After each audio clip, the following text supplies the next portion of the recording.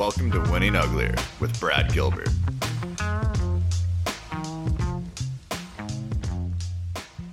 Hey everybody, Buck here. Got my dad on via Skype. I stayed home. I'm working this event remote, but my dad's been in the bubble for 7 days now already, working the Western and Southern Open. You know, now that the U.S. Open draw is out, it came out earlier this morning, recording this as of Thursday afternoon. I just want to get your initial takes on the draw, Dad, and what you're looking forward to going into the U.S. Open week. What up, Buck? Yeah, been here a week. USTA has done an amazing job making the bubble pretty safe. Players are kind of grinding along now. One thing that kind of stood out like this week is I felt like we're back in the 90s, much quicker course. So you're going to have to see players make adjustments, the ones that are playing on the outside courts. They're not playing on the stadium, Arthur Ashe and Louis Armstrong, the two feature courts that will be back in play for the Open that look to be, when I've been watching practice, slower.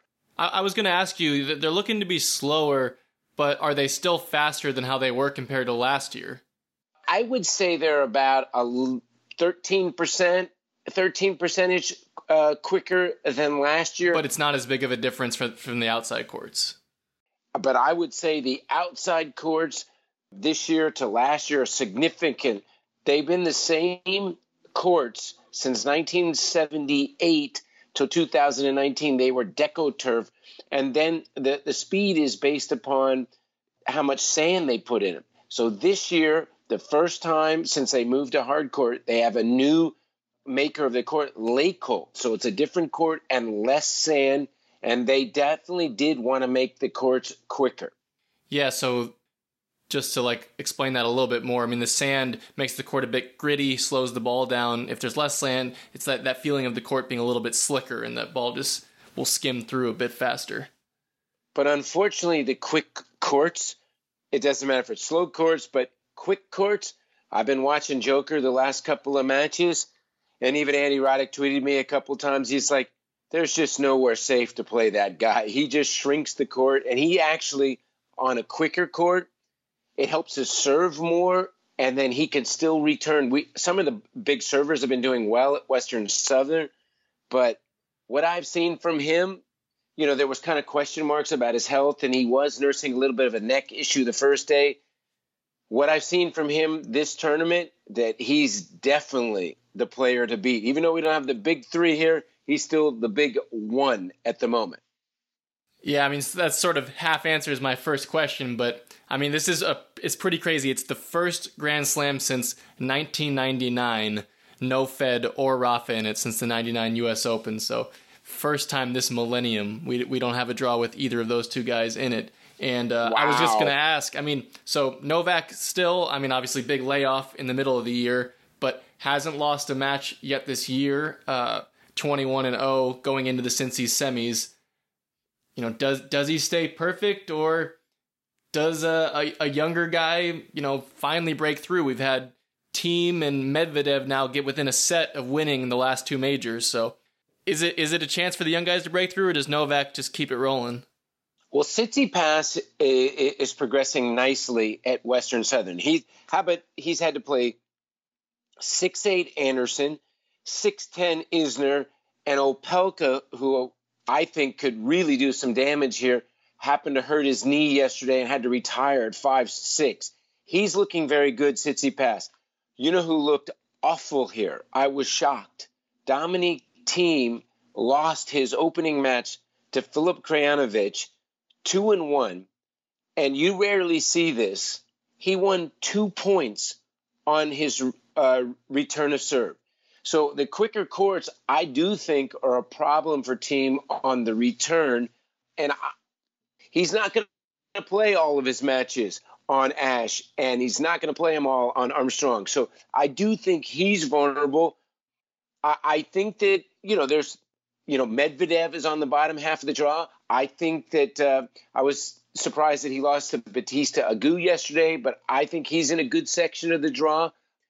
I hope that we get one of the guys under, 23 in the semis. And I think that we might have one of them, make a deep run. It'd be nice to see for sure. I mean, and I guess Thiem doesn't technically fall into that category as he's already about 26. I mean, he played so much over the summer too. All the exhibitions. It's like 28 matches. So yeah, he looked tired, Buck. Because a lot of guys, Medvedev hadn't played anything, and Thiem played a bunch on clay. He even played on grass. But I was shocked at his performance, and he's going to need to really pick his game up. It's been a consistent issue for him throughout his career, is just overplaying the schedule, and even sort of same here, overplaying the Exos. And I actually wanted to get into, so Thiem, number 2 seed, and the number 2 seed on the women's side, Sofia Kenin, who just won the Aussie Open, she got bounced in her first match at the Western and Southern as well. So, I want to shift to the women's draw a little bit. Obviously, I think biggest question on everyone's mind is, can Serena get over the hump? Especially this year with, no Halep, no Barty, no Andreescu. Is this her best opportunity that she's going to have left in her career to get that number 24? And also, what are your thoughts on Kenin as well? Well, Serena, I believe that every match that she's played from Lexington to Western and Southern, she's played 3 sets. And she served for the match against Sakkari and wasn't able to close her out. And then really surprisingly, in a night match, in the 3rd set, she cramped up and she was absolutely out of gas. She's in Sakkari's section. Pliskova, who is the number 1 seed, lost first round. I looked through the draw, and obviously there's a lot more women missing in the draw than the men's. You have 6 of the top 10 missing. So I was a bit surprised that Pliskova on the quicker courts went out first round. I said it about 4 or 5 days ago, and I'll stick to it. There's easily right now that there's 30 women that can win this tournament. And I think it's a matter of maybe somebody getting hot and you go, whoa, I didn't see that coming. And Kenin, I think when she won in Australia, she was really under the radar. She had never really had a big run in a major. Her ranking had progressed nicely, but you didn't really see that coming. Now the expectation that, okay, can she, do it again? So I think all of a sudden that pressure is a difference maker. And somebody to keep an eye on that's in her section in the 3rd round is Ons Jabeur from Tunisia, the 22nd seed. Very crafty game. And if they play potentially 3rd round, I could easily see upset alert. Jo Konta is another player that's playing really well in the Western Southern. She had an awful year. She was 3-5, lost early in Lexington, but all of a sudden she's hot. But you wonder, too, if some of the players that all of a sudden play really well in Western or Southern, how will they do on the turnaround? I do think... Yeah, let me just stop you for a second to, for maybe people that haven't been following this week. I mean, normally there's a full week off between Cincinnati and the U.S. Open. So even if you do well in Cincinnati, you got plenty of time to regroup. This year with the double bubble situation, now there's only going to be potentially one day between the finals of Western and Southern and playing your first match at the U.S. Open. So it becomes a big factor, I think, this year. And if the players that have made the deep run, Djokovic, Tsitsipas, Osaka, RBA, Konta, if they can then, regroup quickly to play well at the Open. Well, we were supposed to finish the tournament on Friday, and Naomi Osaka decided to not play her match and protest and had a beautiful little statement about it. I commend her for her, just it's a beautiful thing to use a platform and make a statement. And she decided to pull out of the tournament, but since they canceled the entire day of play, she will play tomorrow. And so now the tournament... Yeah, massive props to her for doing that. And I feel like, because she made that statement and she said she wasn't going to play, then I think that put the onus on the tournament to kick it into gear on the USTA, on the ATP, and to WTA, and being like, okay, we need to, show unity here. So really, really good on for Naomi, and I'm glad that she does now get to play that semi after all instead. Now we're looking at a Saturday finish, so obviously it's a quick turnaround. And I do think the quick courts really benefit Osaka, so I would probably say that if I got to say who's the favorite, it's Osaka. But if you want to look at and look at one little section of the women's draw that really sticks out, Osaka seated 4th in the same section as Svetoslava, seated 31. But Svetoslava thank you, plays Gauff first round. I know, that's a tricky popcorn first round. And so potentially Gauff and Osaka could play third round. So that would be because she just got her in Australia.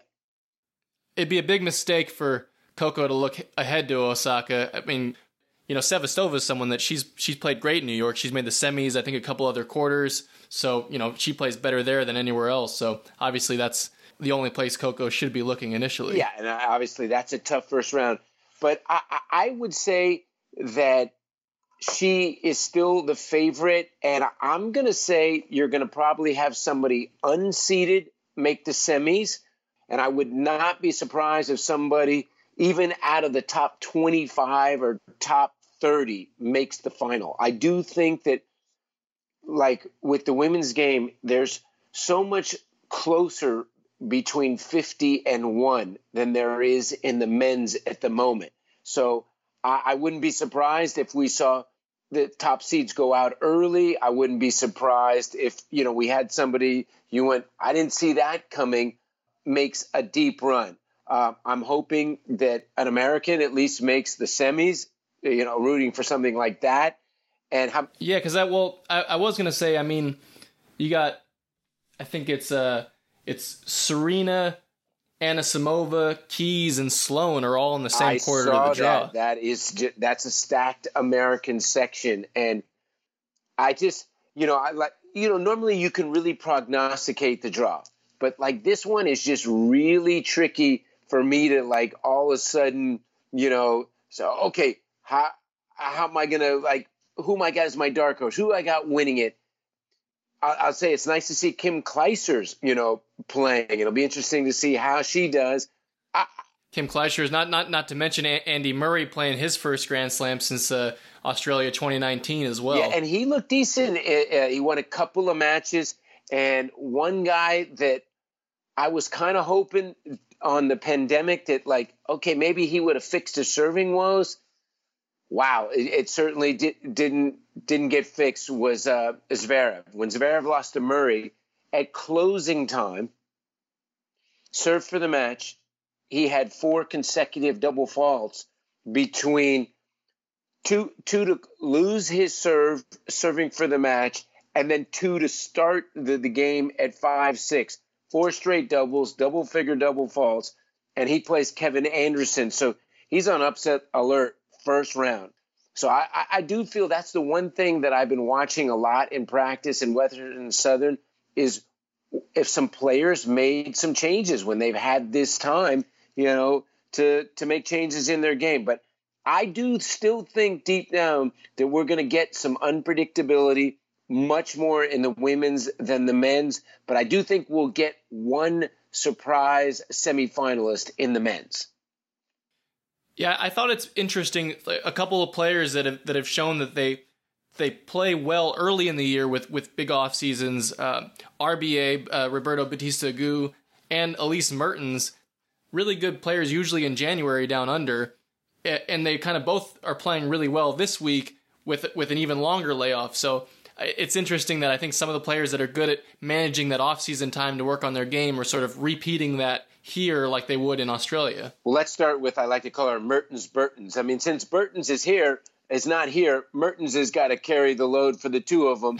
And how about how quickly does she adjust? Just a couple weeks ago, she was playing in the finals in Prague on clay. Now she's in the semis of the Western Open. And just the one thing that you worry about, how is physically, on the quick turnaround. But right. It's the turnaround question. Yeah. But I like the way that she's been playing here, and I do think the quicker courts help her. And she's somebody that's capable of making a deep run. I keep coming back to, on the women's side, there's so many that are capable of making a deep run, and you just wonder who that one is going to be to get hot.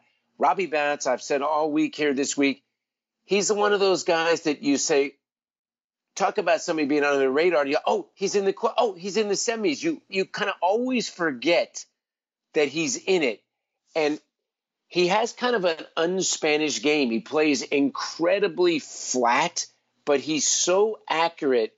And I saw a stat yesterday that was incredible. For a guy that doesn't have a very big serve, 85% of the balls that he hits after his serve are a first ball forehand. So talk about a guy that can go from alley to alley and make that first ball a forehand. And then, like, he rarely misses, just regulation forehands. And so he's a tough out, and he's somebody I like where he is in the draw. He's in Team's section of the draw, and I'm going to say Team is not going to make a deep run here based upon what I saw. So I do think it's an opportunity. Batista Agut is the 8th seed in Team's section where he's the 2nd seed. And one other player, I think... Tough third round, though, actually, between maybe RBA and Raonic. That's exactly the matchup I was going to point to. Raonic is bombing his serve here. Potentially. And I think the winner of that match, if they play in the third round, is going to get to the semis. That's where, and especially Raonic. Semis or maybe even a final. I mean, it's only Medvedev's the 3 seed on that side of the draw, so who knows? It's amazing that you say that because you're so used to Fed and Rafa. And that's why I think this tournament, especially not one of the big 3 on the bottom half of the draw, a lot of guys are going to feel like, you know what? I think I got an opportunity. Another guy that maybe to keep your eye on, he's seeded 10, and you look up and go, wow, he's seeded 10, Rublev. I mean, he's somebody I think that on the quick courts can bomb the ball.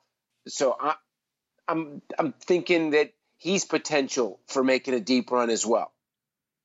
Yeah, Rublev started off the year winning back-to-back titles. That was the first time I think anybody had done that in like 15 years. So obviously, yeah, he crushes the ball. He actually sometimes like scares me to watch him a little bit, like because he just throws himself so much into every shot, and I'm like, and yet he's got this kind of pretty skinny, frail frame. But yeah, the guy absolutely ropes the ball. But I want to circle back to the American men, and just want to get your take on who you think out of our group of American men has got the best shot to make a run. Well, our highest ranked guy, John Isner, at seeded 16, he wishes he was on the bottom half of the draw. Yeah. And he's in Joker's round of 16 potentially. So I think that's a rough matchup for him. But these quicker courts help him. The guy that I'm most intrigued about is Riley Opelka. I do believe that he can be a top 3 player in the world, and he has a chance to be our first American to win a slam since Andy Roddick. He was progressing nicely in Western and Southern, but then he had to retire yesterday at 5'6" with the knee issue. And he was, I believe, the first player not to be seeded, plays Goffin first round. And if the knee is okay, that's a tricky matchup. And I would call that a popcorn match. Somebody that I also think on these quicker courts will help his game, and he's improved a lot during the pandemic. He's bombing his serve, is Taylor Fritz. I'm impressed that he's improved his serve, and he's never going to be a gazelle, but he's improved that. I think. Yeah, it could maybe if the seeds hold up, you could have a Fritz Shapovalov third round, which could be a good one. Yeah, so let's say this: I'm hopeful on the men's side that we get somebody in the quarterfinal. Yeah, I'll throw you my one guy that I think it's not probably the flashiest call anymore, but I will say I like Sam down there, Sam Querrey down there. He's in the section with Khachanov and Demonor. And I don't know. Sam's proven that he can make deep runs in majors. I mean, he's made the Wimbledon semi. He's made a couple other good runs at Wimbledon and the Open. So I mean, he has proven that he's done it before. It's funny you said that. So he's on line 110, Buck, and I got him circled like, he's unseated, but the last, half a dozen slams, he's done nice work, and you kind of forget about him. But I think that he's somebody like, okay, you want to think that somebody maybe sneaks in at quarters? Could be him. And obviously we have the most men in the draw from one country, 21 Americans in it. So we have the volume, but I'd settle for one in the quarters. We'll go with the strength in numbers call. Yes, strength in numbers, yes. All right, do you want to make any dark horse predictions for players outside of the top 8? I mean, I especially for the women, I feel like you think it could be any number, so it's hard to maybe make an individual call. But I guess we, dark horse picks if we want to get to that. If you're a betting man or a betting woman, take the field on the women's. If there's like 50 people listed, you take the field and throw some darts on some players ranked outside the top 50, because I really believe that there's just going to be openings in the draw. And from what I'm seeing, especially from the top 2 seeds on the women's, they didn't look anything like they were ready to step up. Maybe they'll turn it around this week. But I do think that there's going to be a lot of opportunity. I think I'm going to be rooting for Osaka from what she did and what I saw, how she's playing. I'm going to put her as the favorite. And I mean, a dark horse, normally I'm just, boom, I'm all over it. But it's like there's so many. I've got, so many that I could see make a run. I don't even know where to begin. You don't have to make a call. You could go with the field. It's up to you. I like the field call. And I'll throw the one Maria Sakkari out. She's looked good. And I mean, she's seeded 15, so that wouldn't even be a huge shocker at this point with the competitiveness of the women's field. But I think she's a name to look out for. And on the men's side, somebody that I think potentially could make the finals on the bottom half of the draw is Raonic. But he has that stumbling point potentially against Robbie Batts' third round. But that's a match like I'm looking at my draw. I'm thinking he gets through that. I think he could make the final. And so he's somebody at 25 seed that like he could, take advantage. He's somebody that's played well in majors in the past, and you don't have the big 3 on the bottom to worry about. But I do think that somebody unseeded will make a deep run. And obviously, with no crowd, you're going to have, players come on Ash and Armstrong where maybe they get a little bit tight or they're people are rooting against them. They won't have that. So I do think that is an element. And I like to call the bomb servers. I call them the coolers because they kind of, they do something to the crowd and it's hard for them to get behind them.